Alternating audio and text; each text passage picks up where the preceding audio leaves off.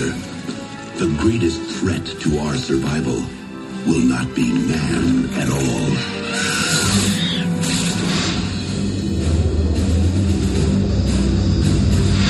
Hey, kid, what's going on? War! We're going to war!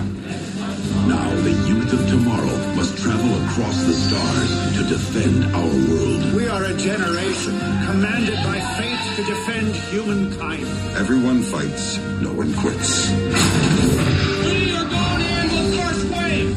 You smash the entire area. You kill anything that has more than 2 legs. You get me? We get you, sir. But they will face an enemy more devastating than any ever imagined.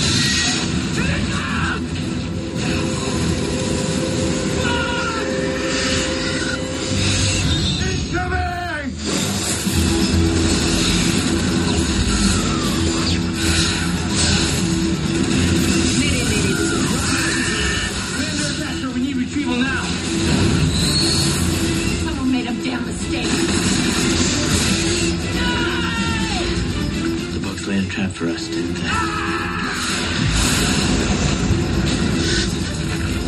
TriStar Pictures takes you to the front lines of the next frontier. Kill them all! Starship Troopers.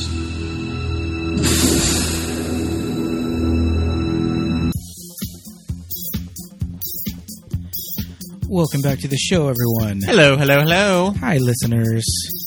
I love this movie. We're back talking some Verhoeven. He's like a bug that you just can't kill on this oh, my podcast. Goodness. And man. Everybody out there listening, my name's Pete. And I'm Scott, and these are the movies that made us gay. Yay. So, do another Paul Verhoeven movie. This is number 3. Yes, indeed. Paul Verhoeven, I mean, that European SOB. Yeah. I love talking about him, though. Yes, indeed. Interesting point of view, but there's a lot to unpack here. Let's talk about, Scott, what movie we watched and introduce our guests. We had our friend Matthew Farris on to talk about Starship Troopers, released November 7th, 1997. Hi, guys. How's it going? Welcome to the show. Welcome I was to the so show. happy when you messaged us about what movies to do that you wanted to do Starship Troopers, because I've been wanting to do this movie for a while on the show. Yeah, there's like I said, there's a lot to unpack. This on the surface of this movie, you might not think that this would fit our theme, but we're going to talk about why it does. Absolutely. We like to talk about at the top of the show what kind of brought us to Starship Troopers. Unless, Scott, did you have some factoids that you wanted to drop right now, or should we talk about what brought us to Starship Troopers? We can start with that. Sure. Mm-hmm. Matthew, you're a guest. Why don't you talk about how you were introduced to this movie and why you enjoy it to this day? Yeah, of course.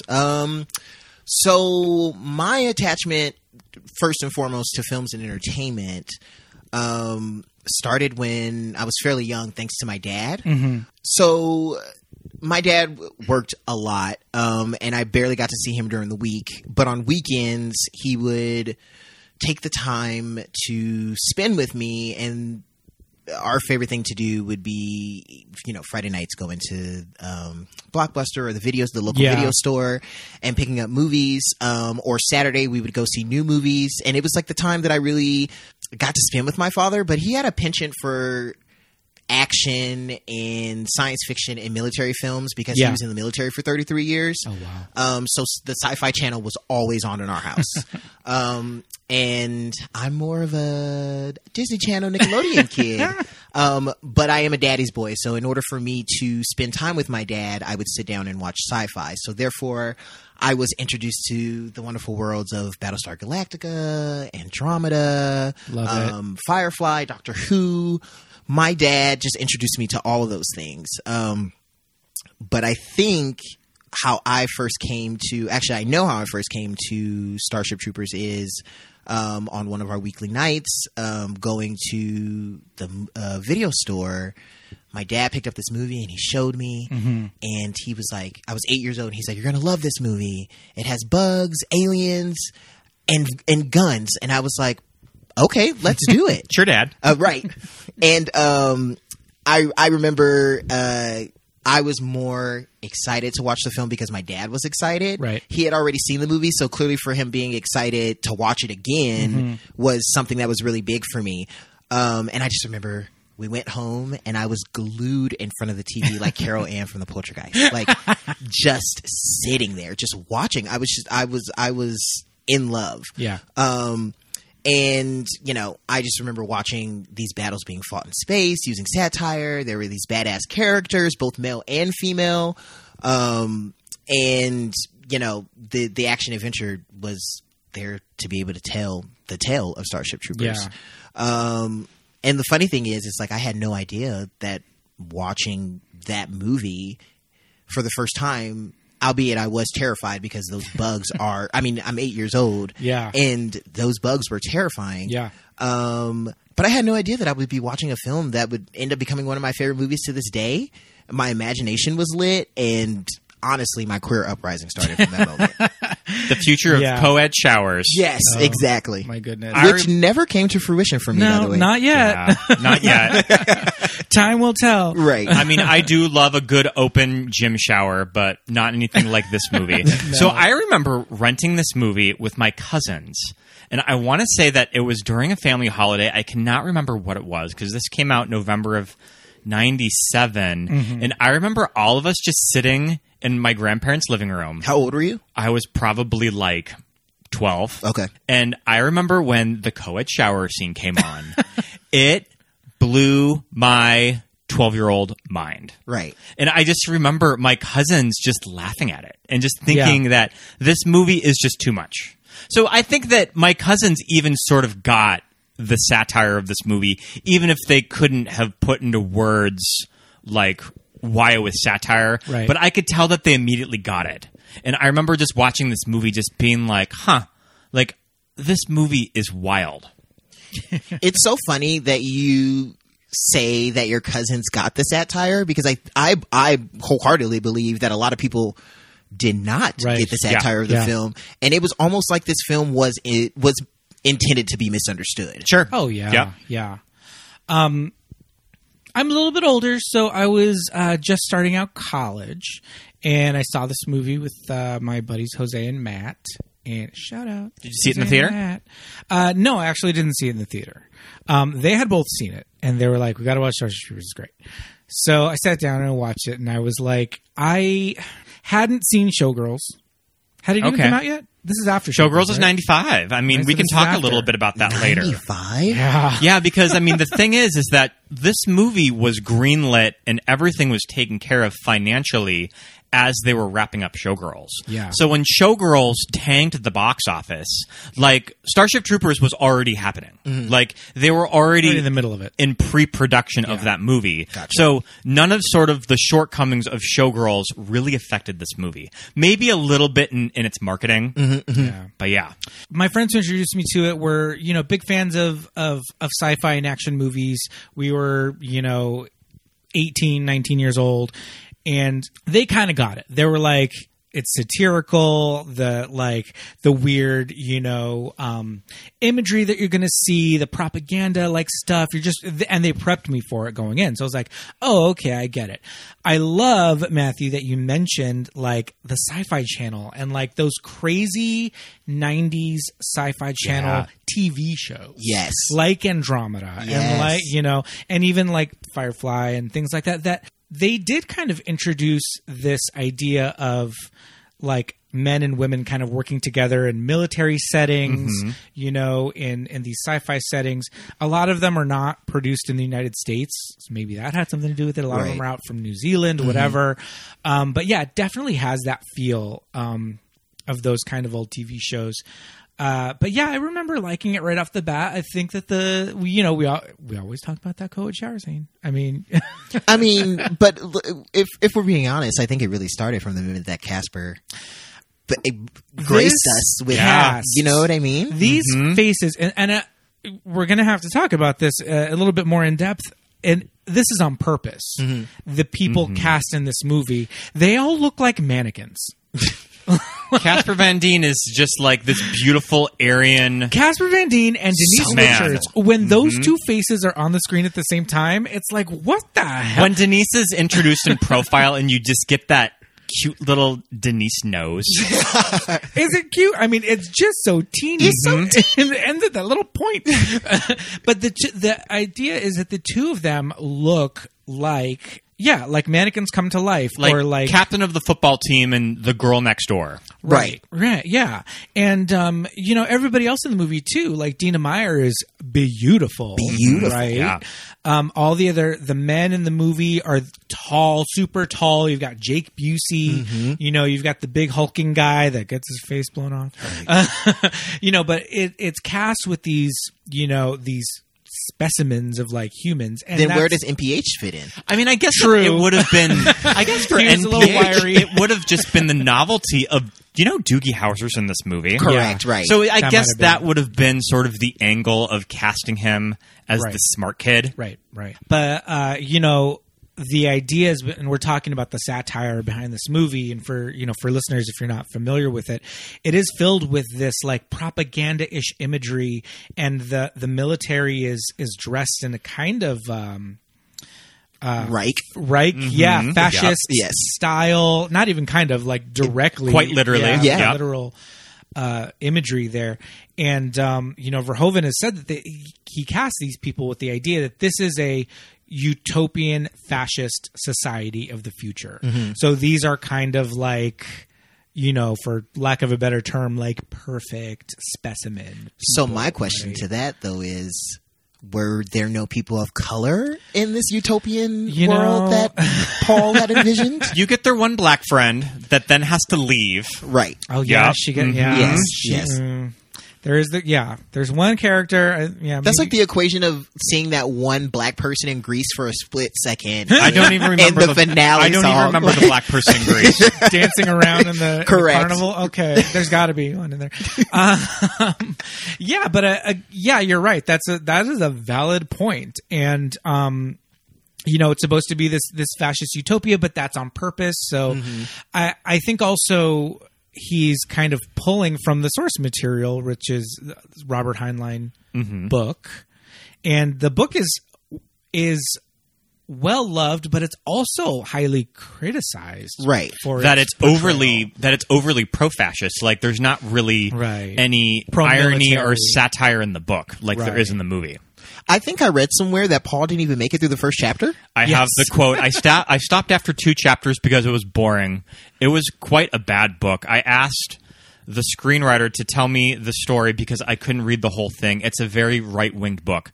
And the screenwriter also collaborated with him on RoboCop. Okay. Another movie that is a very interesting rewatch in 2021. Yes. Yeah, but again, RoboCop is another kind of satirical take on like a tyrannical government and a police state and that kind of thing. So Verhoeven's outlook on politics and military and all that, it's kind of bleak, but he's trying to give it kind of a humorous edge to, I don't know, maybe take the edge off of it somehow. Right. But I don't know if I'm smart enough to go into what his main goal is. How familiar are you with a lot of his movies that he made in Europe before he came to America? Not very familiar. I didn't watch the one you sent me. I've only seen Turkish Delight with Rutger Hauer, and that's an interesting movie. You see every bit of skin of Rutger Hauer in that movie. Absolutely. And it's one of those things that he was making these crazy movies in Europe, and he was pretty much just exiled to Hollywood. That even like Europe couldn't even handle him. Which is like, go crazy. make movies in Los Angeles and Hollywood. Right. Like we can't even we can't even handle you anymore. Well, one of the big kind of statements that he's making with this movie is that, in the United States, there's a big hang up with nudity and sexuality that we don't have with violence.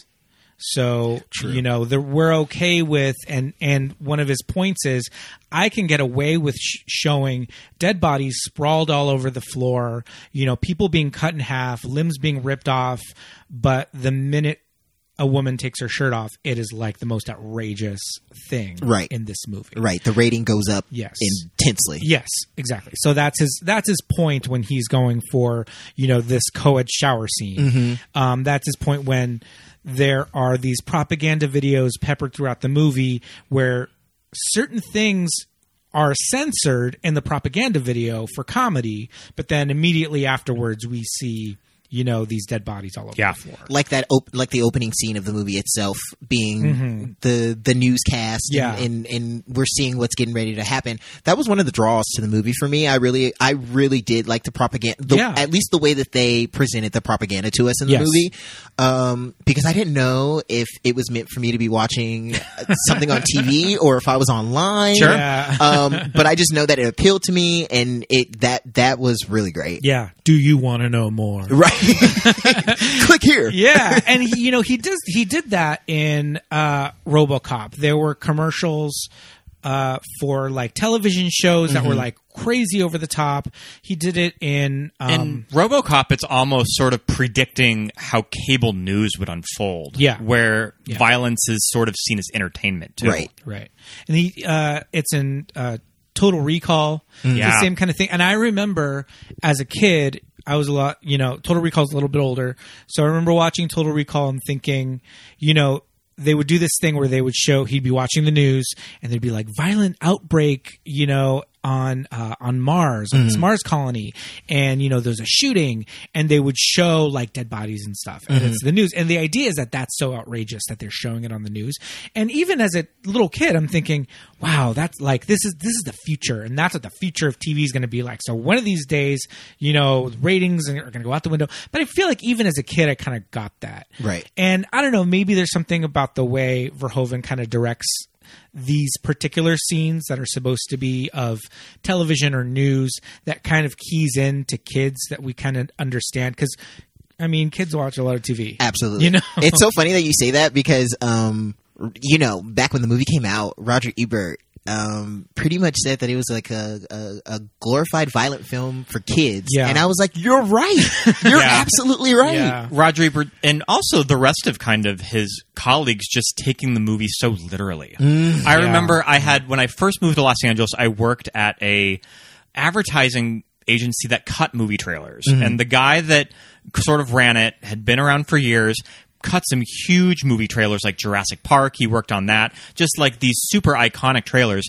And he said that they worked on Starship Troopers. And he told the story of talking to the studio heads for advertising about this movie. And he said they clearly did not get it at all. That they were just like, sell this as just an Arnold Schwarzenegger action movie. Interesting. And sci-fi war movie. My boss just being like, but you really don't see what he's doing here, do you? And just the studio just not getting it at all. Right. Yeah. It's interesting, too, because it's hard to tell if it's because of the age of the movie, maybe budget, or if this is just Verhoeven. But the way it looks, it is a war movie set in outer space, and they're fighting these bugs. But it's very bright. It's like it's very well lit, right? And it's not realistic in that sense, right? And I don't know if that's something that maybe that's another thing that kids key into, that it is kind of a little bit more bright, a little bit more television looking, and that might be a reason why, as younger people, we were just like, I can get into this movie. These bugs are ripping people in half, because all the scenes, at like these academies that they're in, the weird. I guess it's a high school. Well, they did. Yeah, they graduated. Yeah, even though they're all like 30. Right. I what's so funny is I say Troopers is like Degrassi in space. Right. Yeah. It's very much teen soap, young adult fiction. Yeah. And I think that was really a driving force. Yeah. In that film for me was, everyone's relationships and connection. This was a group of friends. To say, and the relationships between everybody is what really drove that movie for me. Yeah, I do love the early scenes in the movie before they go off into space. Those are really they're well done scenes, and it like getting to know their dynamic together as friends. Yeah, I like all that stuff. Yeah, you're right. But again, I have to say these if this is high school, these actors look so old. Well, I know that Paul Verhoeven talked about how his original idea was to maybe cast actors in their early 20s, and that immediately got vetoed from the studio. Right. It's crazy to me because Yeah. the cast themselves seem like they're in their early 20s. Yeah. I mean, I don't know how old Neil Patrick was at that point, but I think he might have been the I youngest. think Casper was think- probably around 27, and Denise Richards is older than I think she is. So, like, I mean, it's one of those things that Denise wasn't like 19 when she made this movie. She No, was fully they- probably like yeah. 25 or I 26. think they were Right. all around between 25 and 28. And I always kind of wonder with Denise Richards casting that they just did Showgirls. So I kind of wonder, did Denise meet with anybody for Showgirls and they just sort of, we're going to keep Denise Richards and Dina Meyer in our back pockets when we're casting Starship Troopers? Yeah. that would Maybe, be- I don't know. Do you think do you think Denise would have done Showgirls? I mean, it was probably one of those things that maybe she met casting agents for it, but just didn't go that far. right. I mean, she was definitely acting at the time. Yeah. She could. I mean, she could have. She's- When did Wild Things come out? Was Wild Starship- Things was 97. I wanna say It was the same 96, year. yeah. So Denise had a pretty big 97. So Yeah. she did this and Wild Things. Yeah. I wish Dina Meyer was in more things. Yeah. She had a good arc on Friends. Who was she on Friends? She was in a play with Joey. Oh And, yes, yeah, and Joey. They kind of fell in love, but then she left. She just skipped town. right.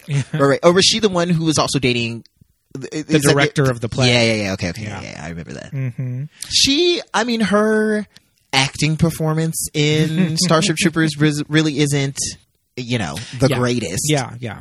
They gender flipped the character. It's a man in the book. Oh, really? Yeah, Dizzy's a male. So I'm assuming And they just added the Verhoeven, romance. though. Yeah, they added Paul Verhoeven just wanted to make the character female, so they flipped him. Interesting. Yeah. They didn't need another guy in there. And that's what's kind of interesting about how this society works. We can talk a little bit about just sort of the political setting of the movie, that I think it's interesting that genders seem to be equal Which is in this movie, Yes. which is pretty cool. Yeah. we were talking about earlier is and especially in sci-fi, it seems like men and women are on even playing fields. Yeah. And that's Yeah. what I really appreciate about Starship Troopers is, I mean, Denise as Carmen, she, in a sense, I think all the women in this film, in a sense, are better than the men. Yeah. Yeah. Izzy was the best on-field soldier that there was. Yeah. She's Den- introduced like a boss, Yeah, too. like a boss. Yeah. Yeah.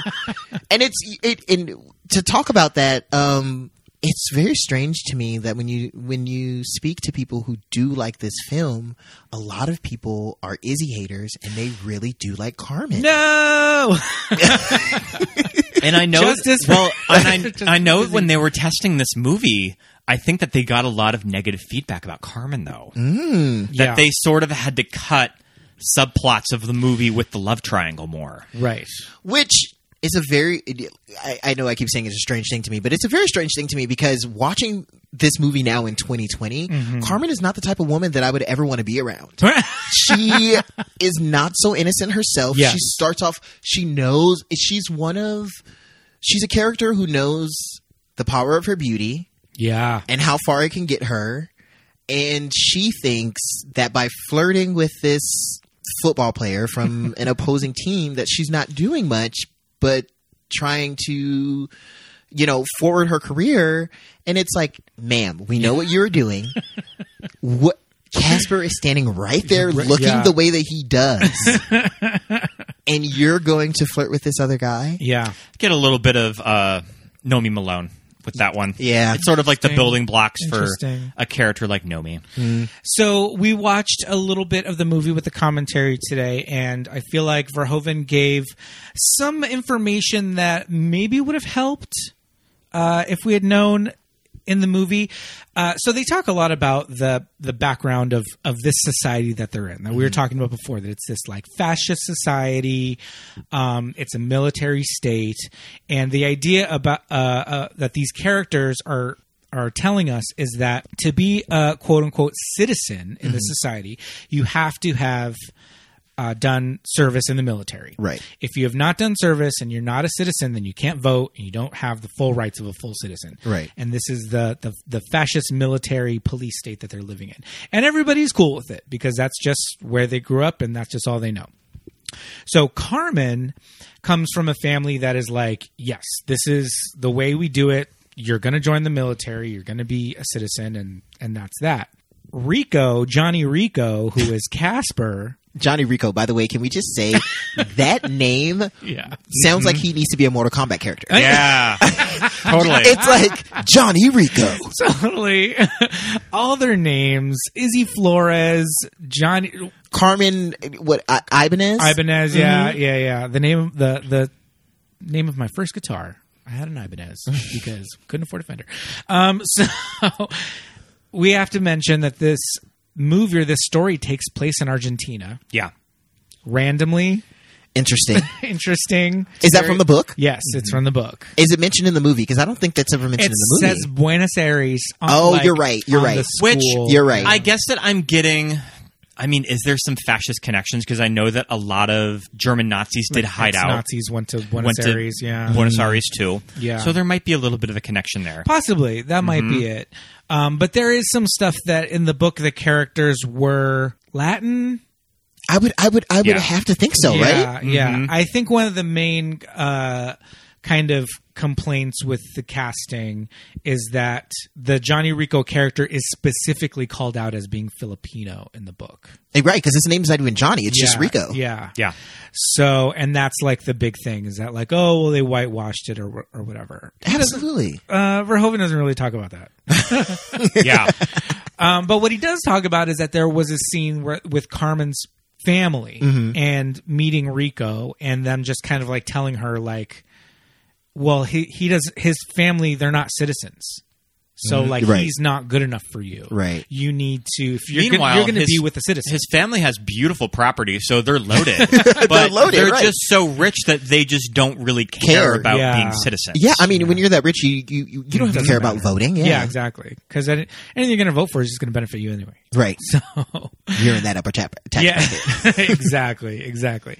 So that's kind of like the little backstory of like those two characters, and like why they have this like need to join the military right out of, again, what we're assuming to be high school.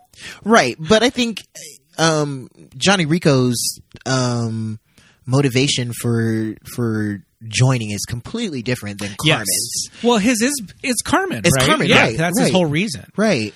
And so and he does definitely throughout the movie he realizes his mistake. Yeah. But I get it. Carmen definitely comes from that family where being in the service is top notch, and her goal is I'm a pilot. Right. I want to be a pilot. I'm going to fly a spaceship.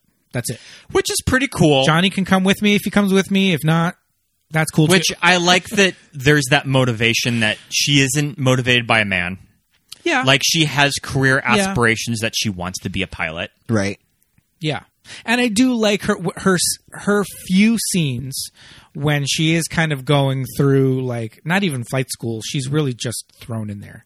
Yeah. that scene that you're talking about with Amy Smart always reminds me of the Nomi and Molly scenes from Showgirls. Because they're just being gals. They're just being gals. Like they're getting on their spaceship and they're just like, hey girl, having this grand old time. It reminds me a lot of those scenes from Showgirls where they're walking around Caesar's palace. Sure. Right. Painting each other's nails. Mm-hmm. Eating chips. Eating chips. But I like that Carmen's kind of portrayed as this like kind of like bad girl. Like she's fast and everybody's like, oh fuck, she's flying, like, right, because that's usually a kind of a characteristic of like a guy, like a flyboy who's just like plays by his own rules or whatever. And that's just her. She's just like, I fly and I'm good, and you know I'm good, and I know I'm good, right? So like, what's good? Mm-hmm. You know who Neil Patrick Harris's character also mirrors that. I mean, obviously he was the psychic friend, so he was a boss in that aspect. Yeah. But very much like knew what I think he was different in Carmen in not knowing what he wanted to do, and then as soon as he got there, they were like, "Oh, you're upper echelon," yeah, and he was like, "Oh, all right, I guess I am." Right. I love that. Yeah, this whole psychic storyline too. It reminds me a lot of the movie Looper. Did you ever see Looper? I love Looper. So it's like there are those people in Looper in the society that can just sort of that have telekinesis, like they can move things. Right. So it just sort of humans have evolved to have these psychic abilities. I think the one thing that you have to do when watching a Paul movie is suspend disbelief. Yes. This is not, you're not supposed to be watching a movie. This is escapism. Yeah, totally. It's not meant to be based in reality. And the crazy thing is, and I will say this, watching Starship Troopers in 2020 definitely feels like it could be based in reality. Right. Oh yeah. Watching this movie now seems very much, I mean, it's Space Force. Let's just get that out of the way. Yeah. You know what I mean? It's very much Space Force. Totally. And I definitely see the world of Troopers being the end goal of what 44's reign would have been. Right. Oh yeah. I mean, there was Easy. nothing scarier than the last 4 years of that. Or 45, I'm sorry, not 44. 45. Yeah. 44 is the best. That you're just We like 45. that you're just so slowly seeing America like go into fascism. Absolutely. Which is very, very scary. Yes. Yeah.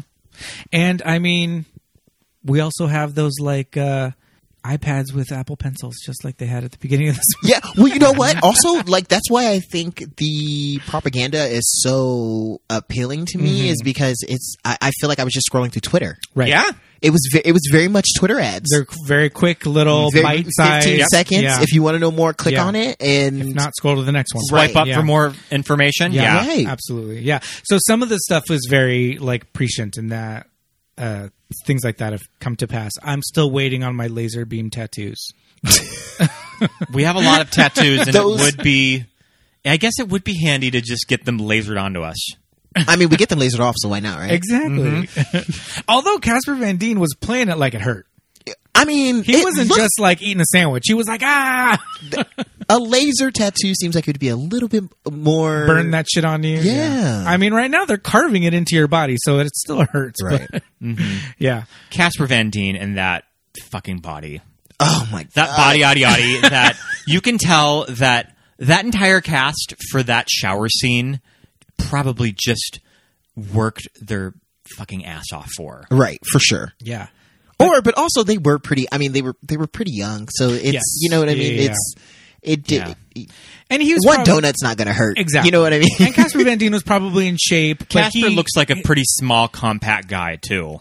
Well, yeah, he got like a little teeny tiny waist, but he was pretty broad shouldered. He had some mass on him. Yeah, his chest was pretty big. Yes. And this is 97, so we haven't gotten to this like, super lean chwink fantasy of like, the last 15 years. Right, or else MPH would have been on the field. Exactly. It was kind of like I mean, that's what Marvel stars look like now, and you didn't see that a lot in movies like that. I mean, of course, you had like JCVD, or Well, that's the thing. There were a handful of guys, and a they handful were of guys that did look like real that. big. But they were like, But we always talk when you watch Bulk. the original Terminator. Just Michael Biehn just looks like a dude. Yeah, for sure. Just looks like a guy. Yeah, just like a thin guy. Well, I think that was to contrast Arnie. Arnie. Yeah, for sure, for sure. But so everybody they graduate their high school class, and everybody kind of goes their separate ways. But I love this scene where it's NPH, Denise, and Casper, and they're like, well. And it's that classic like movie thing. We just graduated high school, so obviously we'll never see each other again. We're Right. gonna make a pact that we're gonna be friends forever. Yes. Yeah. I love this pact. Let's make a vow. No matter what, we'll always be friends. I'll go for that. Well, chances are we'll never see each other again. We'll be millions of light years away from each other. But, yeah, sure, why not? And that's the thing where I kind of think that this movie is, I don't know that it's made specifically for kids. Maybe that's just, again, how Verhoeven directs it. But scenes like that, the dialogue, the acting style, it's almost a little sitcom-y. It's teen soap opera, Yeah. and I love it. Yeah. I love it. It's so funny. because those three were supposed to be the best of friends. Yeah. And yet Denise and Neil never had a one-on-one scene ever. That was my thing. I'm like, did they even speak to each other at all? I'm like, you're best friends, yet you haven't spoken to each other. Yeah, at least they would set that up now. They would show like them having one scene together. Right. And is Dizzy part of this group? Is she an outsider? I mean, Dizzy did she sort of go to the prom with NPH, or is he just like creeping on her? I think he's kind of creeping on her. That. Yeah, he's very. Yeah, he's. Have you guys ever seen Daria? Yeah. He's very much like. Why can I not think of his name right now? The redhead nerd who's always hitting on. Oh, sure. Yeah, like NPH is very much that. I love that. Yeah, that is very cute though. That was that was good stuff in that scene. And Dizzy, I mean, she's fallen for Casper because, I mean, why would you not? Right. Because he's super handsome, and she follows him to basic training. Right. Yes. What he did for Carmen, she did for him. Yep. Oh yeah, very true. Yeah. And so we cut. So that's the thing. Carmen immediately somehow she tests right into this like pilot program, right? Which I mean, if you're going to fly the space shuttle, I feel like you got to go through basic training. I would hope so. At least go to flight school. Right. I mean, at the rate that they were dying in this movie, I'm pretty sure that the turnover for pilots, they really didn't care. Yeah, you know what right, I mean? Right. But somehow they're just like, all right, come in. We're going to teach you how to fly this gigantic spaceship the size of like New York City. Right. She's that smart. Or you know what? Also, I would say that probably since she does come from a career family, sure, that this is probably something that legacy. She has been doing for a long time. Yeah. Which is great for her. I guess. Maybe she was in like a magnet track to like. Correct. They probably had like she was probably at school doing virtual reality flying. There you go. I like it. You know. On those iPad desks. Yes. Okay. And oh my God, but how cute! I mean, Casper sending the video message, a cartoon drawing of him in Carmen. Yes, that was super cute. Which it's this like line drawing side profile, but it looked exactly like them. Because they look like mannequins.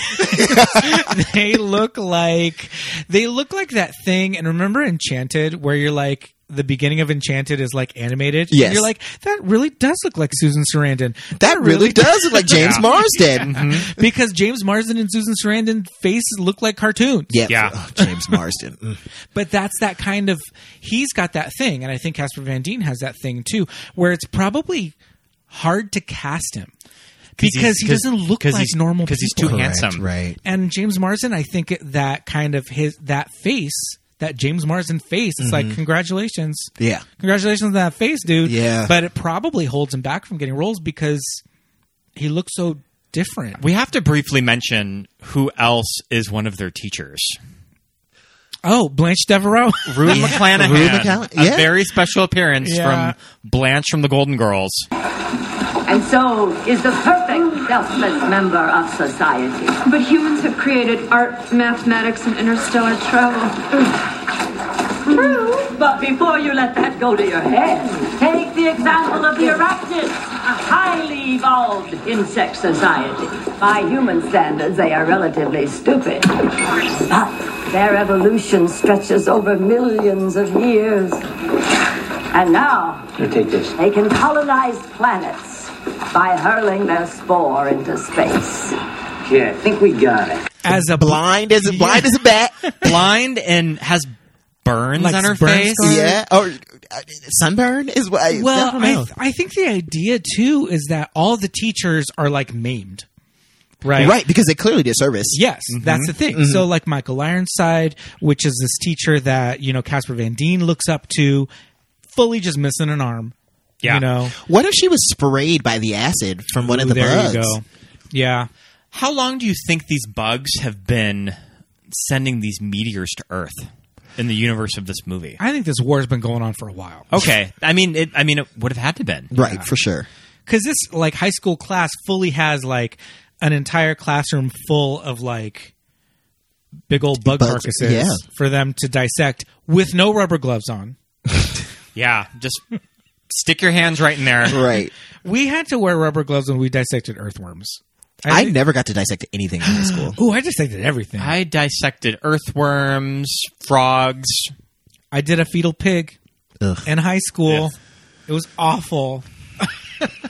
Yeah, and you got to wear gloves. Maybe it's the future. Maybe they have some sort of like spray on like adhesive thing. Latex gloves. Yeah, it's like spray on your hand, and then you're like clean. I mean, Jake Busey did get a knife thrown at his hand, and it healed pretty fast. Then all he did was he just had that like the future. He just had that like Jello like cast on, and then his like hand was normal. He's playing the violin, playing that. It's like, sir, if you could play the violin so well, I don't know why you joined service. Right? It's like you guys have other skills. That's what I really. That's. I mean, obviously, it drives home. Yeah. The point of this being, a pro-military state. Yeah. Well, actually, I mean, we keep going back to the shower scene, but it serves a purpose. It serves a purpose because they're created equal. Like, why would we divide up our showers for male and female? Well, yes. I do. Yes. I like that. I never thought about that. But they also ask you, the one guy with the crazy blue eyes asks everybody, why did you join? Like, why are you here? Oh, yeah. And, the one woman says, like, I want to go into politics. The one guy says, I just don't want to work on my parents' farm. Yeah. Right. Yeah. The one guy says, I went to Harvard. And he says it like that. No, he said, I got into Harvard. Yeah. And if you notice, he's the only Latin-looking one. Yes. Yeah. Mm-hmm. And actually, fun fact about that actor, he's not Latin. He is Pacific Islander. Oh, okay. I know that because he was on The Haunting of Hill House. Oh, sure. He's married to Elizabeth. He's married to Elizabeth Reeser. Elizabeth Reeser. Yes. Sure.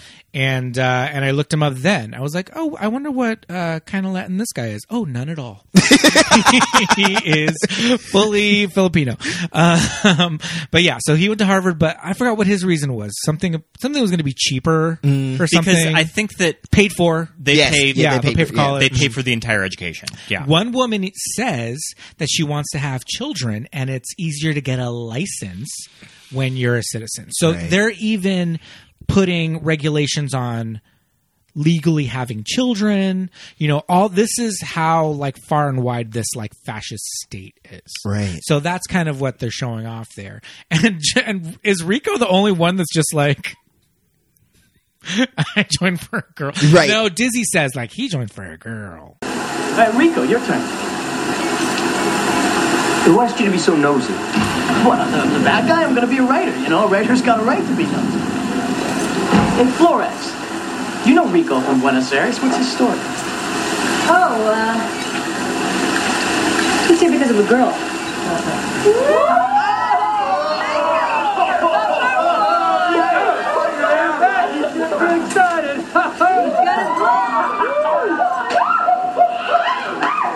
Then slaps that beautiful ass. Slaps that meaty ass. And then he gets all huffy and like walks out. So when we were watching the commentary, they were talking about shooting this scene of just like, they were just like, oh my God, like we have to all get naked. So, well, they said it was very early in the shoot. And because there's so many of them in the scene that not all of them knew each other. Right. That some of the other just background people, they had just like, hi, let's all take our pants off. Right. Now. So and then it was Dina Meyer tells this funny story of talking to Paul, because it's kind of funny of just sort of Dina's relationship with Paul, because she seems like someone that kind of calls him out. Yeah. Of when he's being difficult, like a scene like this. And and he's just like, come on, like, what are you? All of you Americans are just so uptight that you just can't take your clothes off for the scene. And Dina Meyer was just like, well, why don't you take off your pants? Right. And I guess that's how he directed the scene. That's what I heard. Is that he directed it naked with the DP. And it's funny because that's a little tidbit that's like in the IMDb trivia, and it's probably on the Wikipedia page, but in the commentary, Casper Van Dien's like, you're the one that told him that. And she's like, yeah, I did. Yeah. So it was fully Dina Meyer that was like, hey. And she kind of says like, well, I was kind of just like, not even daring him, just kind of trying to be funny. Like, why don't you take your pants off? All right, Mr. Director that wants to do nudity, why don't you take off your pants? Right. Yeah. So, but again, that's that like, standards of like nudity and bodies and sexuality is different in Europe. Mm-hmm. He's from Denmark. I think he's from Denmark. Do you guys know if that scene was in the script before Interesting. the I don't actors even... You know what I mean? Right, Did Denise right. go in knowing that she was going to have to be... Well, Denise is... Well, not in Denise it. is... Yeah, correct. Yeah, and you're neither is right, NPH. Right. I'm sure that they did. Yeah. Well, and also all of these actors would have signed on to this movie, probably having seen Showgirls too. Oh, that's true. So I that's think true. that just sort of, and also the Sharon Stone scene from Basic Instinct. Yeah. Shout out to our Basic Instinct episode of Chip Oh, Hope. yeah. So I think that just sort of he had that reputation as a director of, you probably will have to take your clothes off. Right. You're going to be showing something. Yeah, yeah. Yes, he is from the Netherlands. Okay, from the Netherlands. I also think that Paul Verhoeven probably just has the outlook of, these are beautiful actors, why wouldn't you want to show off their bodies? Yeah. Yeah. I get that. I mean, I'm thankful. and by the way, Casper Van Dien today, Still hot. Still can get it. hot. I mean, Casper Van Dien, the Old man hardest, Rico. the hardest, Rico, the hardest working man in showbiz, like 130 some credits on IMDb. So that guy just be working. Yeah. Yeah. Just like booked and blessed. Yeah. So when you noticed on IMDb, so he's got 131 credits. He was just in. He's in Dying Is Easy. That's so cool. Okay, so he was just in Alita, Battle Angel, which we saw in the theater. I love that movie. It's a motion capture performance, and I remember. Do you remember him in that movie? I don't. 'Cause Who I was he? remember seeing his name in the credits and just being like, "Oh, okay." I mean, it is a motion capture performance, but you see his face. Yeah. He just has like a one eye, like Borg, like implant. Is he? And he fought with. Yeah. Alita? I think so, yeah. So he's kind of shirtless with like a harness situation. Gotcha. And his face, it's mostly his face, but he has like a one like robot eye. Right. And his character's name is God, what year was Alita? Amok, I don't know. Well, he's in Alita. Look him up. But he's also in a Batman fan film. I was going to say, Oh, Dying yeah. Is Easy. Dying I'm is not Easy. super familiar with this, but Yeah. it has. It's got a lot of people in it. Doug Jones is the Riddler in it, and Michael Madsen. Yeah. So interesting. I'd never heard of this movie. Yeah, I was looking it up the other day. Jamie Costa, who I kind of love because I'm a nerd, is in it. But yeah, it's this like 30, 45-minute Batman fan film. And He played Commissioner Gordon, right? yes, he Yeah, is. Yeah. So that's the thing. It's like James Vanderbeek. Oh, my God. James Vanderbeek wishes he was in this movie. Where am I going? Yeah. Whew, no way. Casper Van Dien. He's hotter. Wrong Dutchman. I mean, they're eerily similar. They look eerily similar. They do. They have that like very square. Their bodies are made of squares. If you're to draw them out. Casper's more handsome, though. Oh, definitely. Yeah. Definitely. But I mean, he's still working it out, and he's a hot Commissioner Gordon in the Batman movie. So okay, so where are we in Starship Troopers? I mean, there's so much going. So much. There's so much going on. So okay. Oh, okay. So, last thing we had said was Izzy had joined for Dizzy had joined for Rico. And then there's this weird power struggle that happens throughout the next maybe 20 minutes of the film of who's going to be squad leader. Yes. Yeah. So Rico's whole thing is that he was kind of too dumb to place into anything else than like frontline infantry, right? So now he's in frontline infantry, but while he's there, he's excelling. Is he? Is he?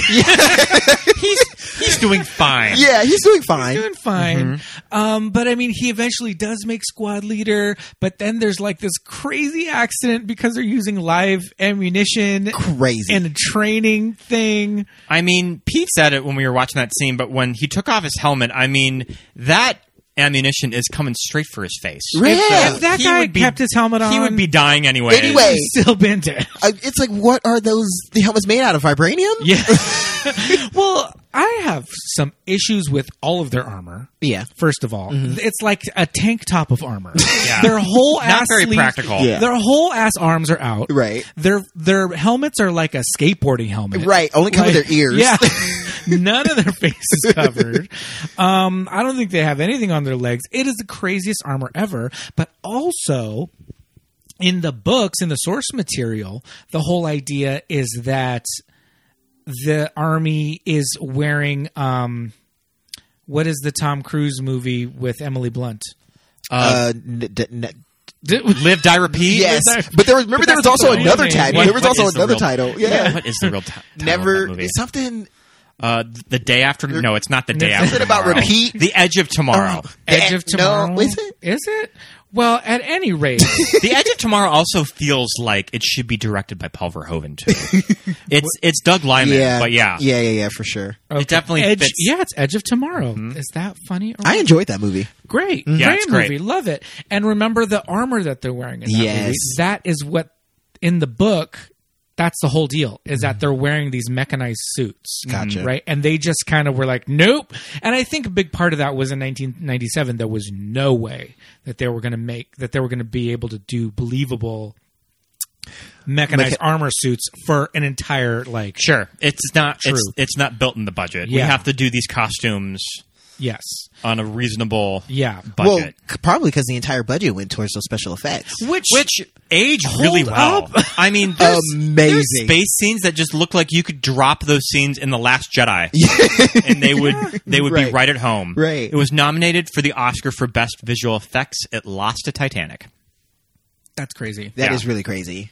But it's like there are these like B and like C and D movies that come out today that don't look as good as this. Yeah. Like the bugs, when there are people in a scene with the bug, it's like they're right there. Yeah. I all mean, the outer meanwhile, space stuff, put on like beautiful. The Mummy Returns, and you see the end of that movie with The Rock.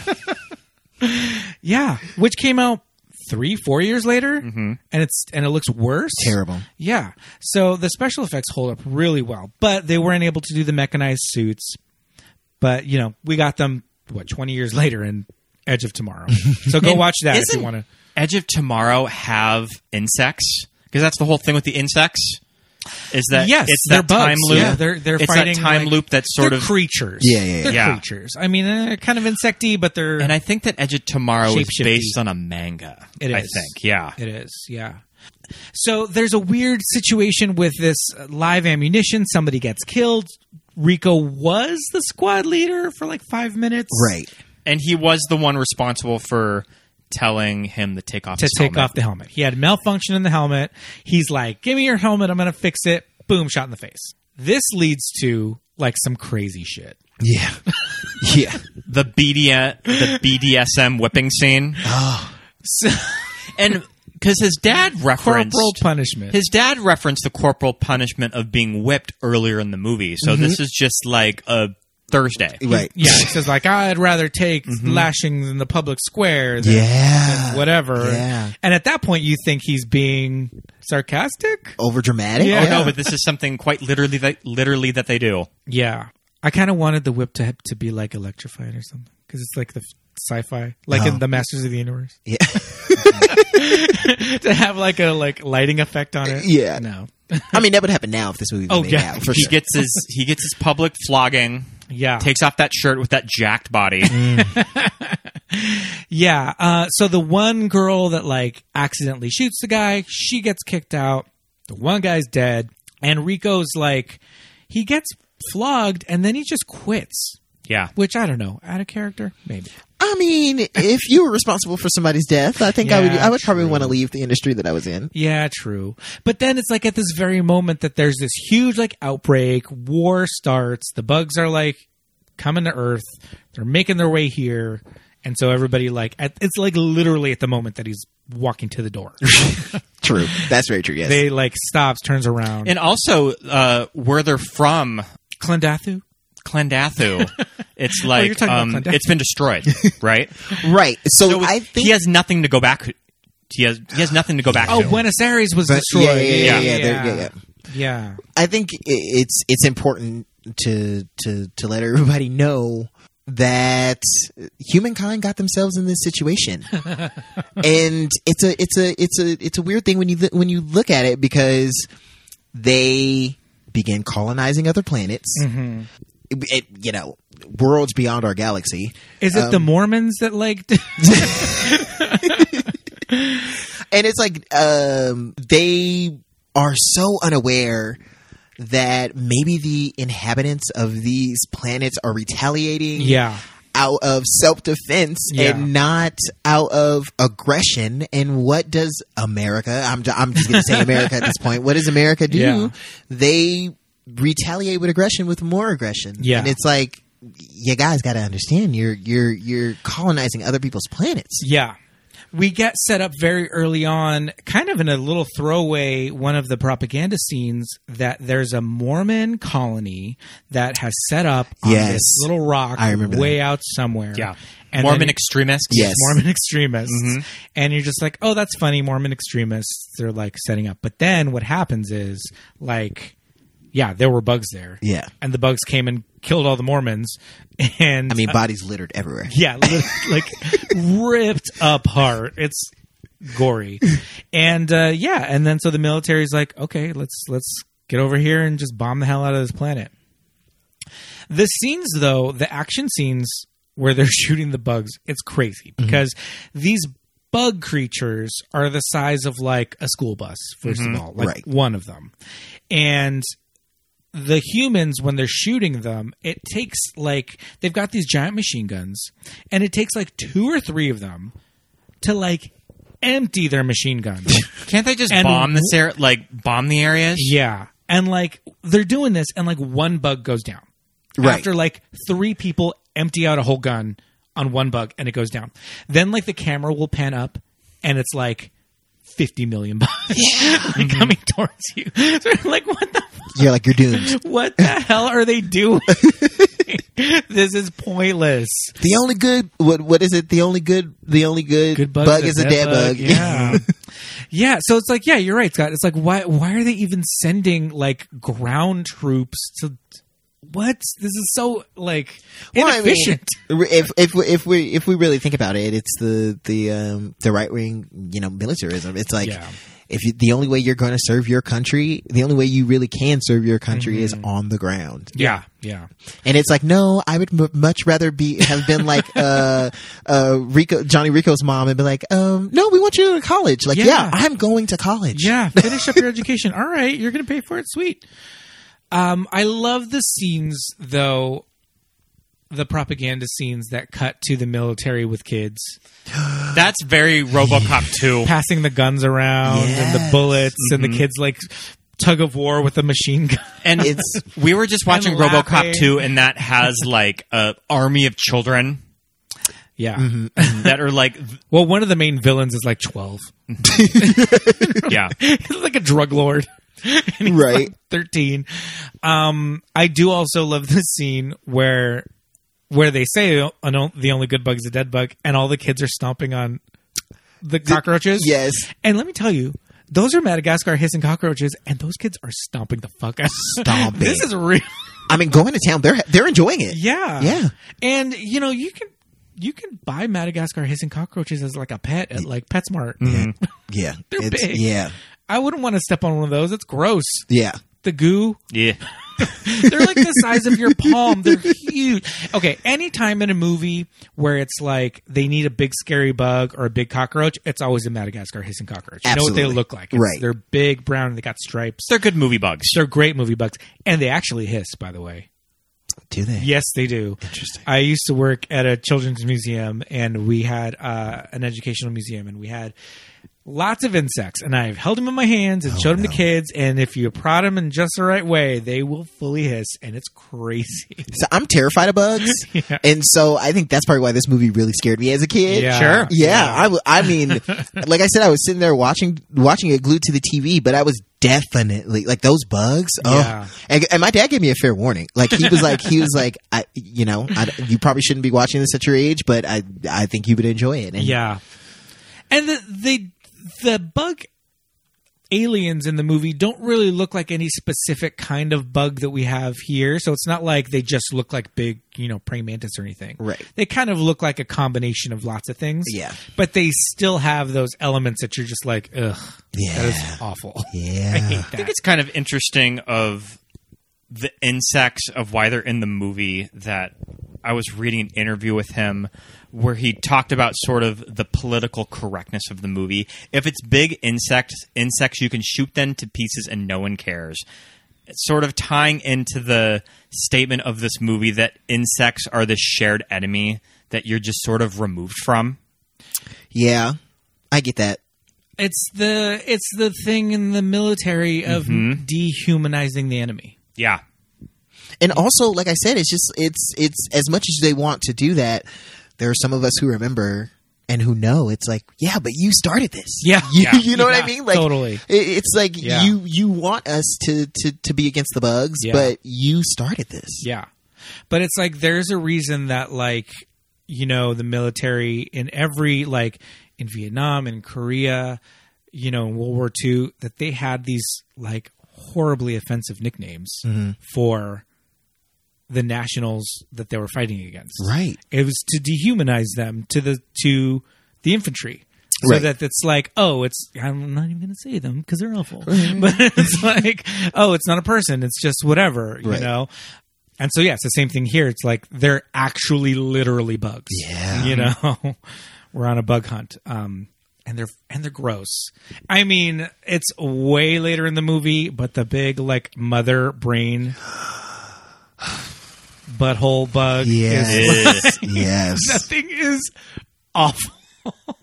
It's so gross. Yeah. And it's still to this day, it's just like, who thought designed of it?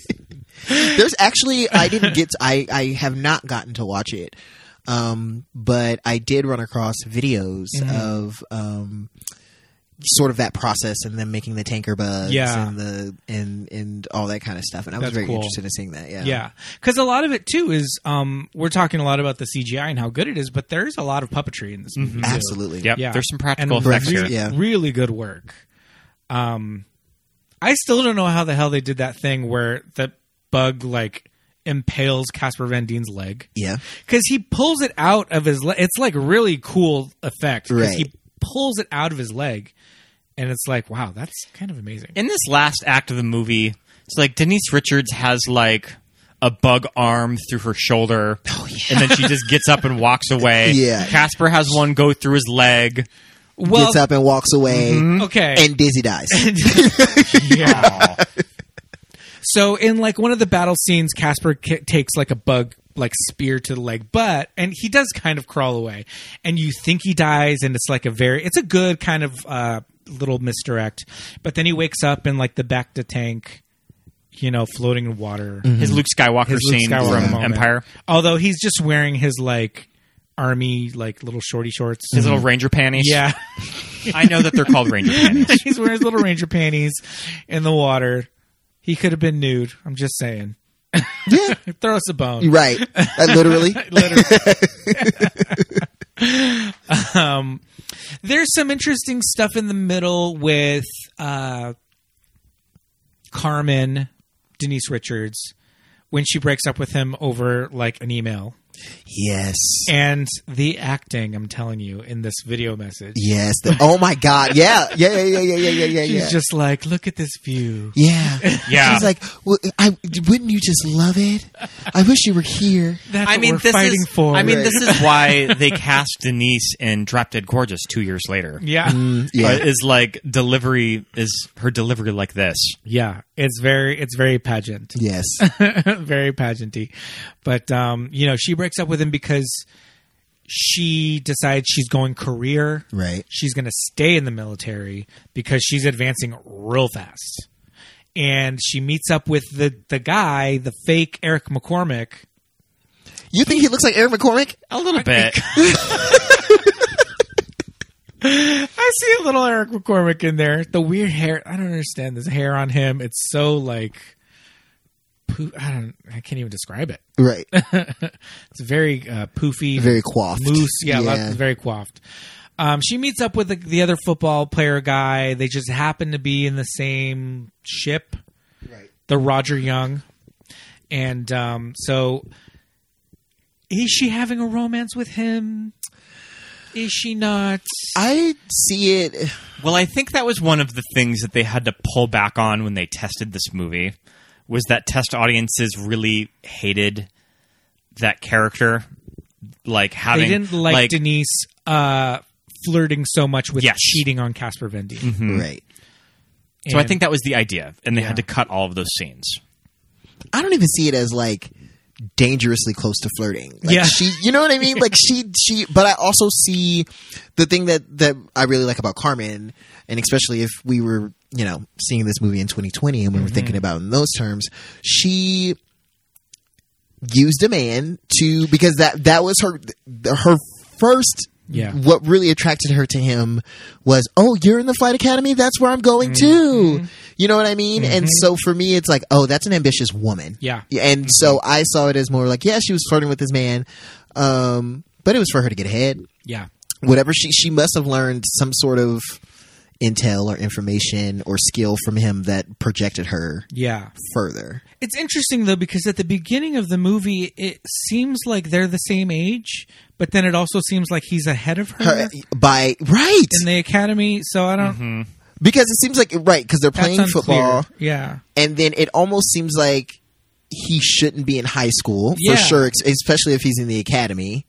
And then they definitely seem like they're just seniors in high school. Yeah, yeah. But then later on when she meets him, it seems like he's almost her superior. Yes. But it's like... Maybe by rank? Oh, wait. Well... But didn't you start off at the same time if you graduated at the same time? I don't know. Who knows? Well, he was already there. Yeah. Yeah, he was already there. So he's just still playing football for his... alma mater. Who knows? Who knows? Let's not dig too deep into this one. Right. Like I said, you have to watch Paul movies with a suspended disbelief. Absolutely. So Carmen's on this track to, like, you know, she's already outranked Rico at this point in the movie. And this is when he's just like kind of come to terms like, okay, like they call it something. I forgot what they call it, but he's like, you know, we don't mix together. Right. Like our guys stay with our guys. You guys stay over there, and you know, whatever. So he's kind of cool with Carmen being off to, you know, to her own thing. So we eventually have to get to this like last battle with that starts off with the Mormons and then just ends up on this planet. Is this the bug home planet? It's hard to tell. Yeah, I don't know. Does it matter? I think it is. I think it is. I think it's the bug home planet. I believe it's the whole bug home planet. Wait a minute, because that was the reason the Mormons went there. Oh, I was going to say, like, we're going to call them. Yeah. I kind of missed that these are the Mormons that were settling it. Yeah. That's when they get there, that's the settlement that's all and that's where Michael Ironside gets his legs bit off. Alien style. Oh, yeah, that was those scenes. Okay, so there's some gory shit in these battles. So Michael Ironside, who already is missing a whole ass arm, and in the movie had a prosthetic, and now he's got like a robot arm. Right. Now he gets like eaten by a tank bug. And when they pull him out, they do that thing where his body's like halfway submerged in the sand, and they pull him out, legs gone. Awful. And then, like, he and Rico had this conversation like earlier in the movie, because he saw one guy get taken by like a pterodactyl bug, and when the pterodactyl bug dropped the guy off in the nest, Michael Ironside goes to, like, he aims with the gun, and you think he's going to shoot the bug? Shoots the guy. Yeah. And he's like, I expect you to do the same for me. And so what does Rico do when his legs are half bitten off? Right. Shoots up. Yep. We have to give a shout out to Greg Travis from Showgirls. He's Phil, who works for the casino that Nomi. Oh, okay. Yeah. He's the one that goes and gets Nomi at the Cheetah. And where is he in this? Is he the one that's in the closet? He is a correspondent. Oh, he's on the news? On the news. He's the one that he says, it's an ugly planet, a bug planet, and he gets chopped in half. A part of the Verhoeven repertoire. Yes, yes. So people are getting chopped in half. They're getting their legs ripped off. That one chick who gets the acid spray. Yes. And her arm just melts. Yeah. Oh, my God. Yeah. Awful. Yeah. So disgusting. To say the least of what happens when, you know, we're on this, like, on the bug planet, and they get trapped with this brain bug. It's so awful. Like, disgusting, I mean. And this brain bug is almost like the queen from Alien. Yeah. It's sort of like their their alien, their bug hub. So they figured out that it can do this thing where if it like pierces your brain, it can like because it sucks out all your brains from your skull. Yeah, and then it knows your thoughts. I think. I think so. Yeah, that's it. Yeah. Then it knows your thoughts, and that's how it like kind of like got the jump on them. Yeah. To like messed up their plans and isn't that a whole thing? I mean, we were just talking about the Edge of Tomorrow. Isn't that sort of built into the story of the Edge of Tomorrow? Kind of. That they're sort of like anticipating what their moves are. Yeah, and that's why they keep like resetting the time loop or whatever. Yeah, something like that. Yeah. Edge of Tomorrow, bunch of thieves. Just watch Starship Troopers. So, yeah, so Johnny Rico and his team are in there. Oh, Izzy just fully gets ripped to shreds. Mm-hmm. Yeah. And I'm watching it and I'm just like, what the hell? And I forget every time. It's kind of a throwaway moment of the movie that you're like, oh, now she's gone. I forget every time. I read something that said, like, with the audience testing, that they would have preferred Carmen to have died. And I'm like, wow.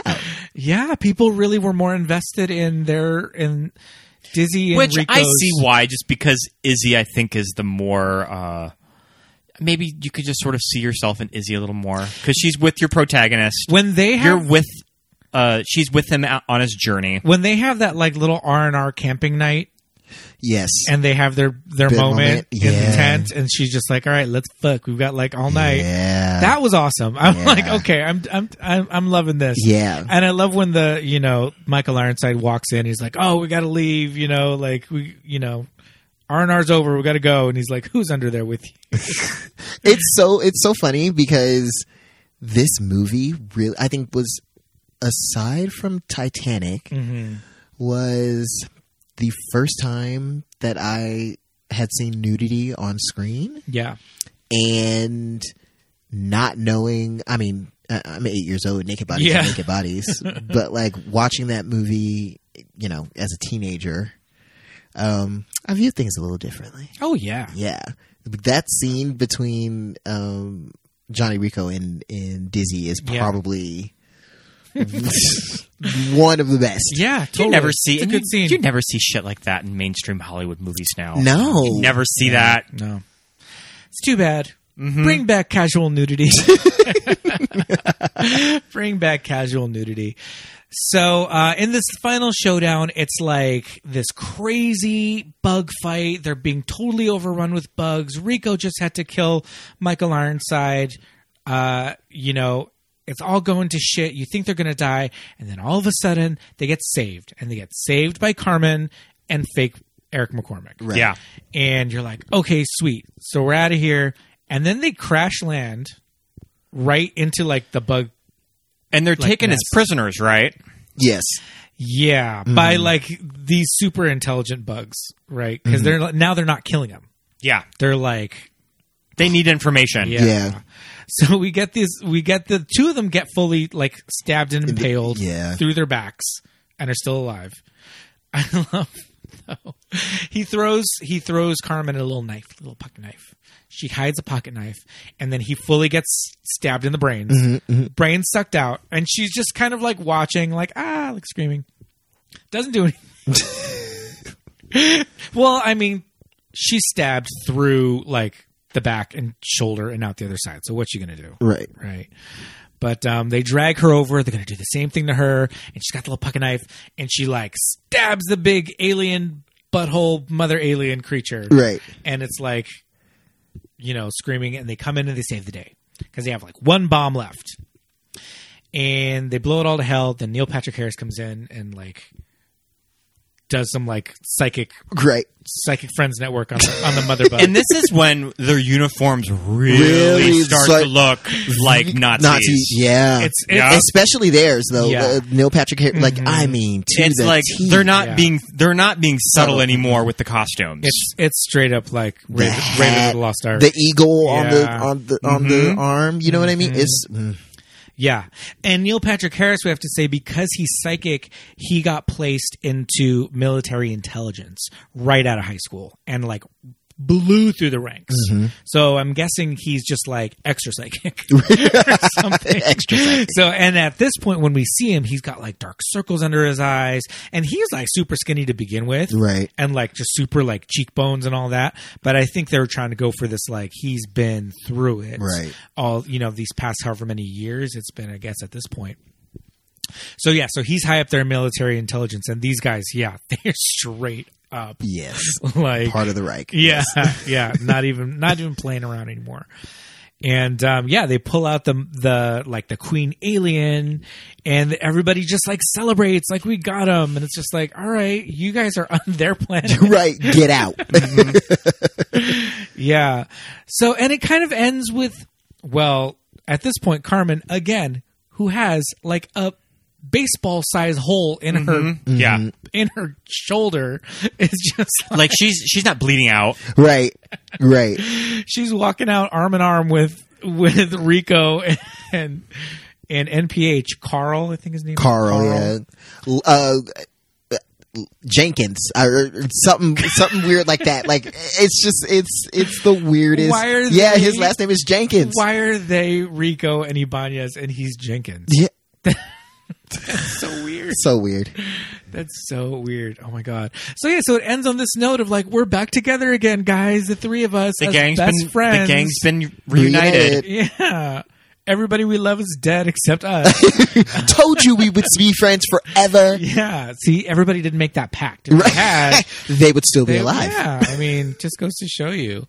So the ending is like the good guys, quote unquote, like win. But again, it's this like intentionally satirical war movie. So that's going to be the ending. Right. I think that I read a quote of Verhoeven saying that war makes fascists of us all.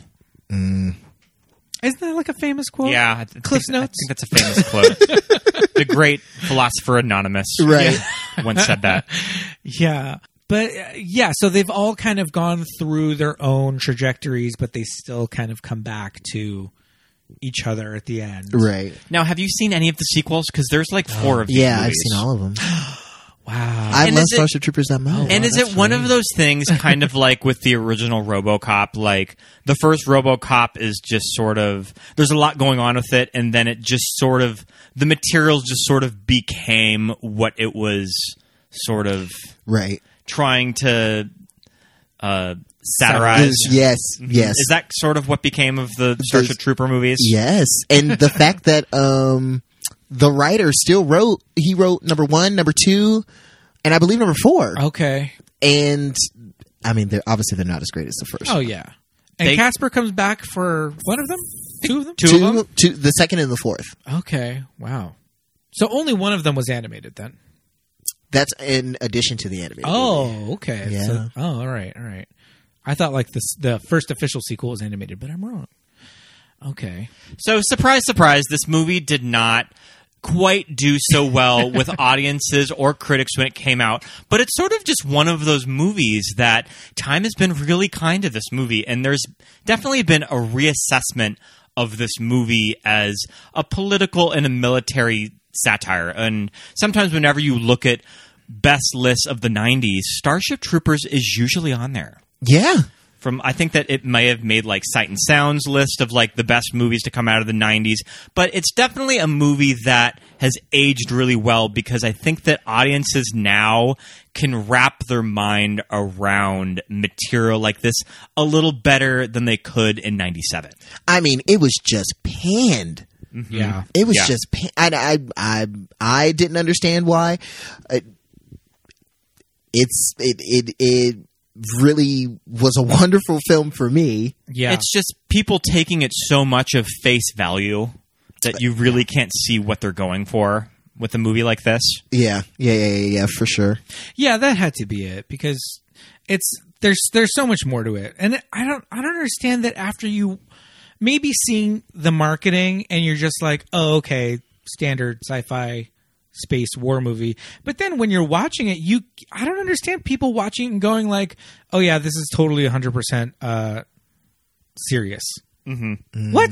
Yeah. How can you think? Yeah, for sure. It's so crazy. Mm-hmm. It's obviously like sending up. Now, do you think that maybe it was the the right-wing militarism and the pro-fascism that made people pan the movie, or do we just think Paul made a bad movie? I think part of it is that, but I also think part of it is this heightened kind of like teen drama style of acting that people are like, oh, I think on the surface, if you're not doing any homework at all and you're just like scrolling through and it's just on TBS, it looks like a B movie. Yeah.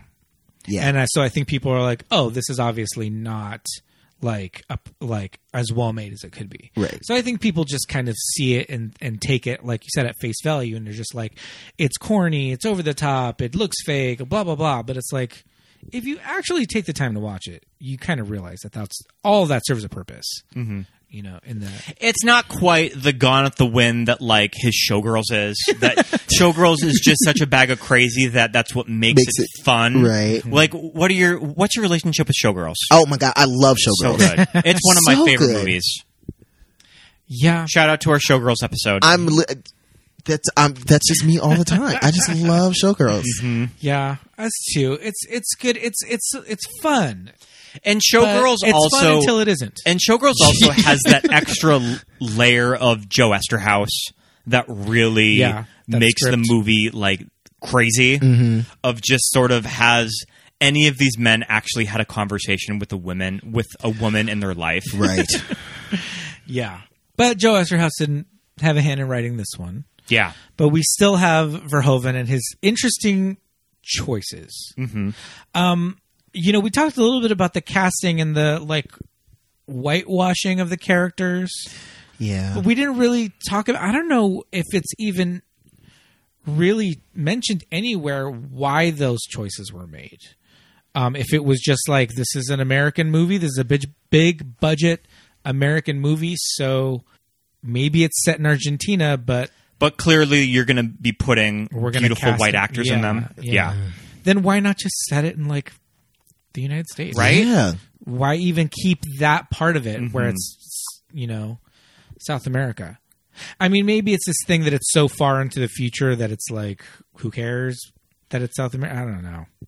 But again, it's like those questions haven't really been answered, right? By Verhoeven.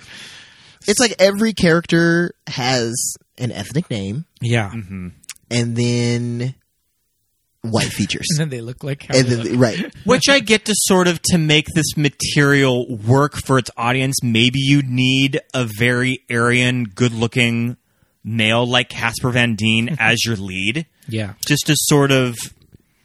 I can understand. Yeah, I can understand that, but why didn't we sprinkle a little bit of spice anywhere? Yeah. I mean, Carl Jenkins could have been a black man. I'm sure with him like Carl Jenkins. Yeah, maybe. I mean, that's the other thing too. It's like if he would have gone so far as to change the names, change the location, then it would have been would have been worse. Would have been like, now you're really whitewashing it. Like this was set in South America. They had Latin names, and you just completely changed it all. It's like you can't win, right? Maybe, I don't know. Well, I mean, I think we're thinking from the mindset of 2020. Yeah, true. Where it's like in 1996 when this movie was being filmed, I don't think anybody really cared. Yeah, totally. Yeah. Studios didn't care. Yeah. It wasn't really a discussion that people were having. Right. Yeah. So we were just watching Tammy Adrian George, who plays what's her name? It's the one black character? The one black character. I don't even know what I couldn't tell. What is her name? Dejana D? Well, anyways, we were just watching Rowie and Michelle's high school reunion, and do you remember where she's in the movie, Pete? Wait, hold on. Romeo and Michelle, I mean, that movie doesn't have a lot of black people either. So it's when Mira Sorvino goes to Singled Out. I know I'm supposed to wait in that line, but listen, I wouldn't even be here if this weren't like a dating emergency. Our cutoff is 25. Try VH1. Oh, okay. And she's the one that's like, our cutoff age is 25. Try VH1. And I remember watching Romy Michelle the other night and just being like, wasn't I just watching a movie with her? And it was Starship Troopers. Oh, that's funny. Yeah. Okay. No, I don't remember that. Actually, when we were watching Romeo and Michelle, I was looking down at that point. So I looked up and I was like, "Oh, I just missed the singled out scene."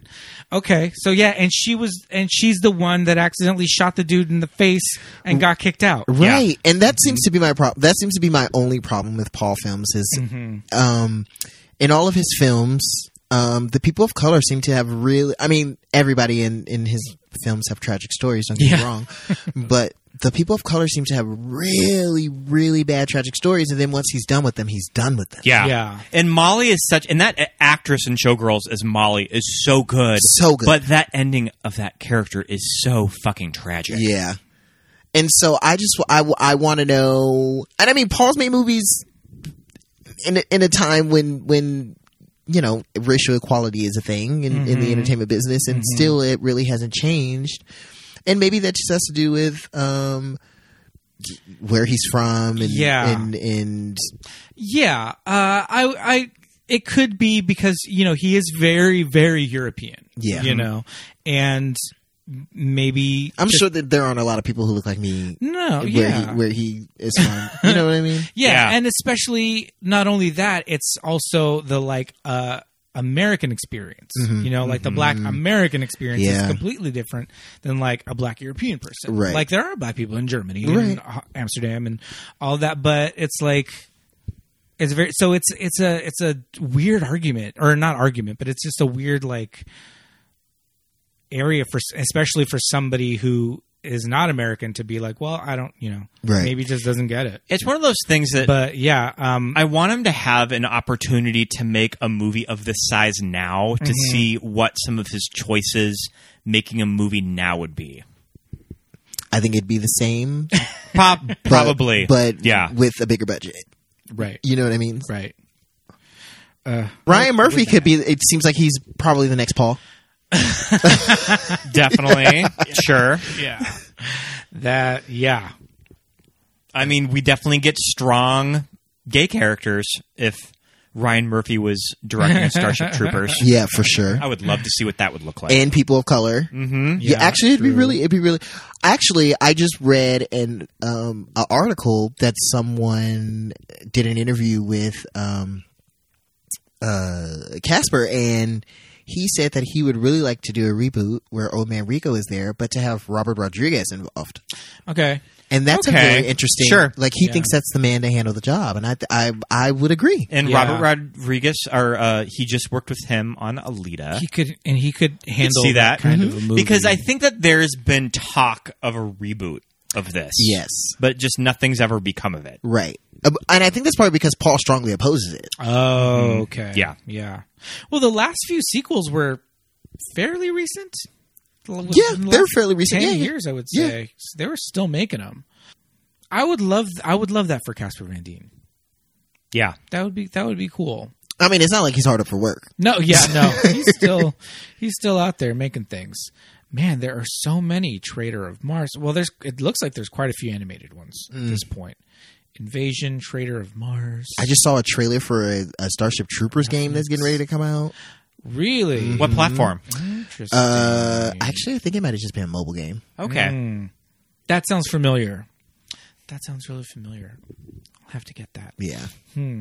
Well, I mean, Starship Troopers, it's eye candy for sure. Yeah. I mean, there's definitely nothing like the experience of being a young kid and seeing scenes like the co-ed shower scene, especially if you were like watching it with like cousins or siblings, and you're just like, oh my God, that's so funny. There is a naked guy, but there are screen. Very artfully placed shower drains and poles. Yeah. It's very Austin Powers, the way everybody's just kind of walking around and just things are just ever so hidden. Right. or like Grey's Anatomy when anybody gets pregnant. Yeah. Yeah. Seriously. Let's hide the belly. Yep. But yeah, that is something that has stayed with. It was definitely a moment for all of us when we first watched this movie. Yeah. That's kind of why I wanted to do it on this show. Because you know what? Also, Dina Meyer, gorgeous, beautiful. Yeah. Beautiful. Yeah, very much so. I was like, oof. She does. She is rocking some 90s hair, that curly, crispy, those crispy curls. And she still has them. She's still rocking. That's just her hair. Right. Like, she just has curly hair. I feel like I don't even know if I've ever seen her with straight hair. I think her IMDb profile picture, her hair is straight. It's interesting. Like, why you got to be doing that? Right. Yeah. Show your real self. But yeah, she's great. I feel like the people in it are just, they're people that you know their face. Like, it's got a huge cast. Yeah. But it doesn't have, like, super duper big name stars. Like, we're name dropping all these people because, like, we're talking about this movie. But I feel like for the most part, it's filled with these people that you're like, oh, I know that guy from whatever, XYZ. But it has a big cast of people that are in lots of things. And everybody's just, like, they're showing up, they're doing the work, and it's, like, it's really fun. What had Casper done up until that point? Like, what was his big... Before Starship Troopers, what would we say? Was he on any teen soaps like 90210 or anything? I think he did. Or soap operas, period, right? Yeah, he does look like he has a soap opera face. He has a soap face. I read when I was doing some research today that he had done at least an episode of 90210. There's a photo of him with Tori Spelling. Oh, interesting. It looks like right around the time when Donna and Kelly lived in the apartment at the beach. Sure. So I think it's like a college episode. And this is 2 years before Sleepy Hollow. Sleepy Hollow came out in 99. He was in 7 episodes of Beverly Hills now, too. There you go. Yeah, I mean, he did like Dr. Quinn, Life Goes On, Silk Stockings. I bet that he was one of Kelly's boyfriends on Married with Children. For sure. A TV movie called PCH with him and Denise Richards. So look at that. he had already worked with our Saint Denise. Oh, Denise. Yeah, so like no big movies before Starship Troopers, though. That's cool. I mean, that's cool that this kind of was his first big thing. Look, when you go to the IMDb, listener, do yourself a favor and go to the IMDb for this movie because Denise Richards' IMDb photo is... Oh, I need to take a look at it. So beautiful. Her face is just like... Oh, yeah. That face has been it's just beat for the gods. Yeah. Her hair is beautiful. She's tanned like... You wouldn't believe. This was she was doing press for one of the Medea movies. Okay. She was doing press for Medea's Witness Protection. I forgot she did a Medea movie with Eugene Levy. I like that Tyler Perry did Denise a solid. He did her a solid. Do you want to be in one of my Medea movies? And Eugene Levy is in it too? Yes. That's funny. He plays her husband. What? Yeah. Oh my God.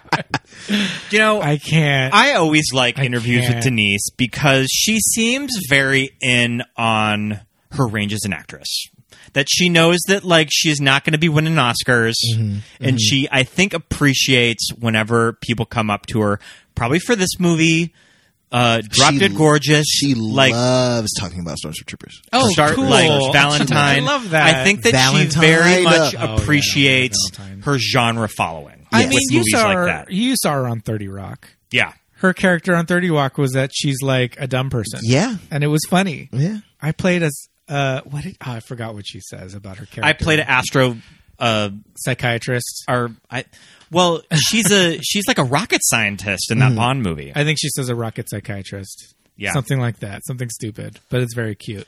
We'll miss her I want to talk to Denise Richards about Starship Troopers and Valentine. She would love it because I love both those movies. And Valentine's so good.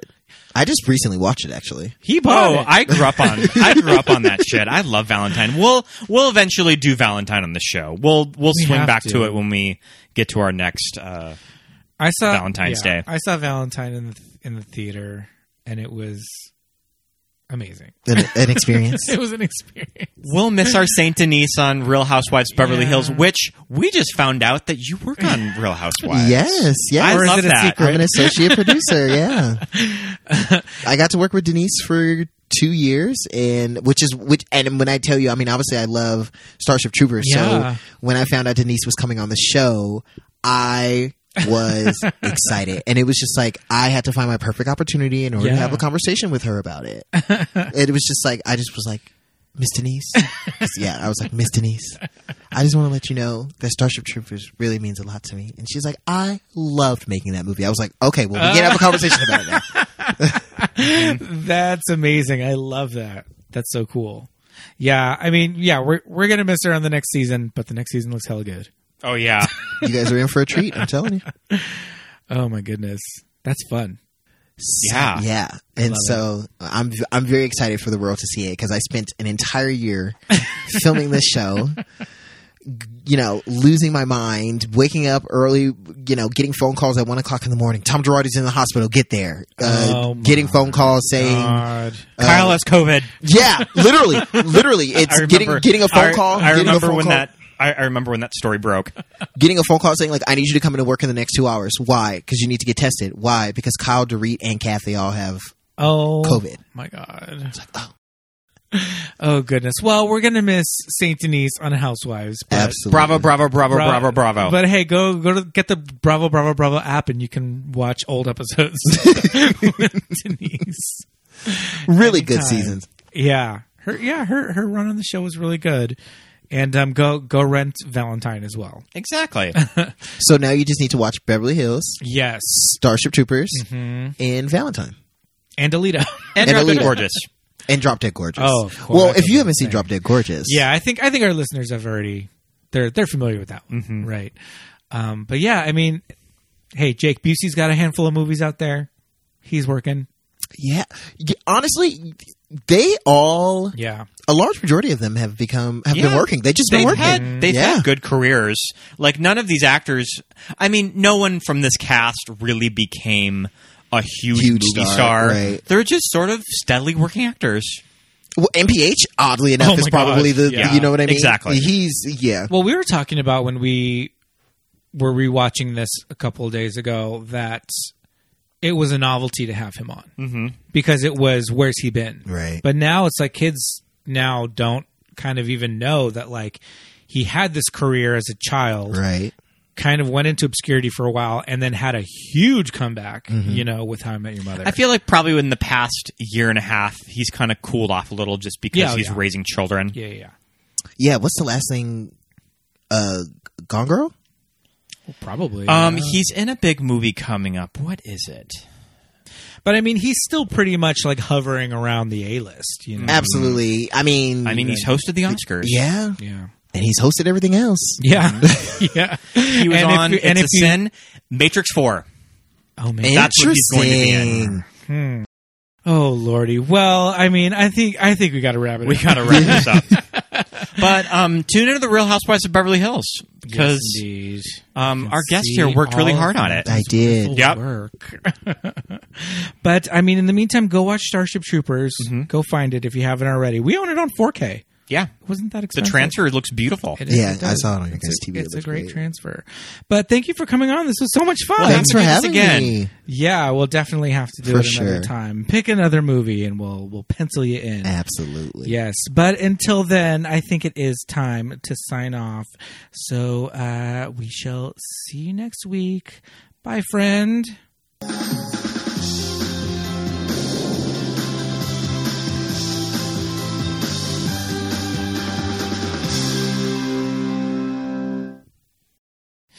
And thank you so much for listening to another episode, everybody. Starship Troopers. Love this movie. It was fun to talk about. So much fun with our new friend, Matthew. Well, it's that time again. We've got some fun shout-outs. We got another 5-star review that Scott is going to read for you today. So, Scott, why don't you take it away? Our new review from a listener in Australia from Down Under. So cool. Entitled Great Pod. Just came across this pod, and it's introduced me to so many good movies that I have missed out on. The hosts are funny and gay. Chook us, boys. That's so cool. From listener Evan SDGW. Awesome. So, chook us. We did have to look this up online. So when you look up chook us, if you just Google Aussie slang, it comes up as... Chookus is a uniquely Australian expression which dancers and performers say to one another backstage, all right, just as a performance is about to begin. It loosely translates as break a leg or good luck, but the origins of the word are rarely thought about as it has passed into everyday language. I like that. I love that. Aussie slang. We love Aussie slang. We love Australians and our Aussie listeners to the south.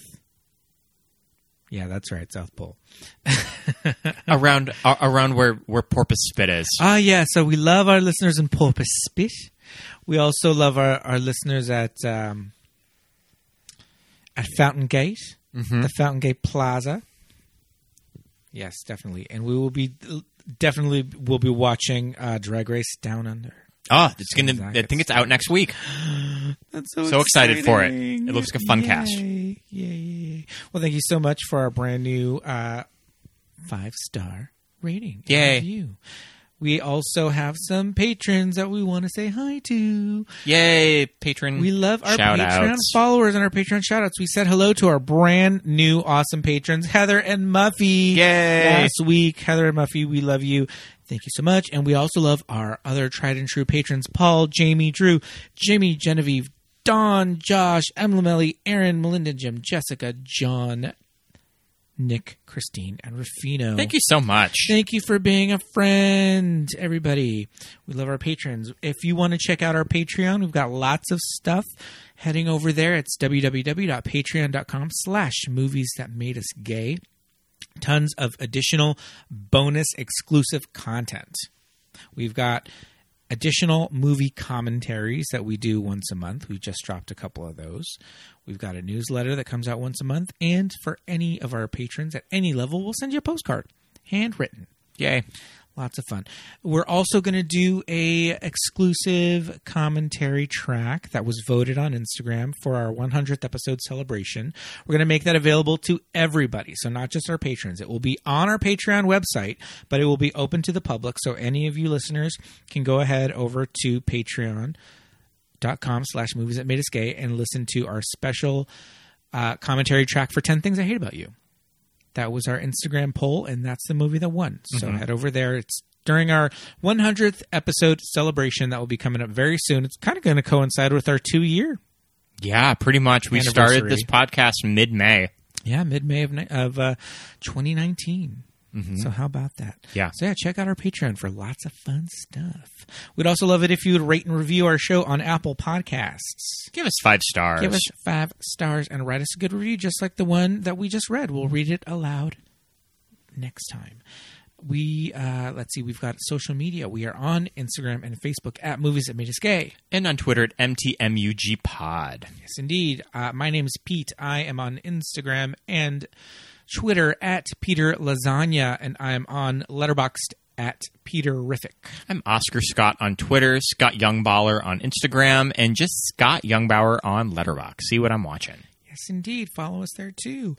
Thanks for listening once again, everybody. We'll see you next week. Bye. Bye.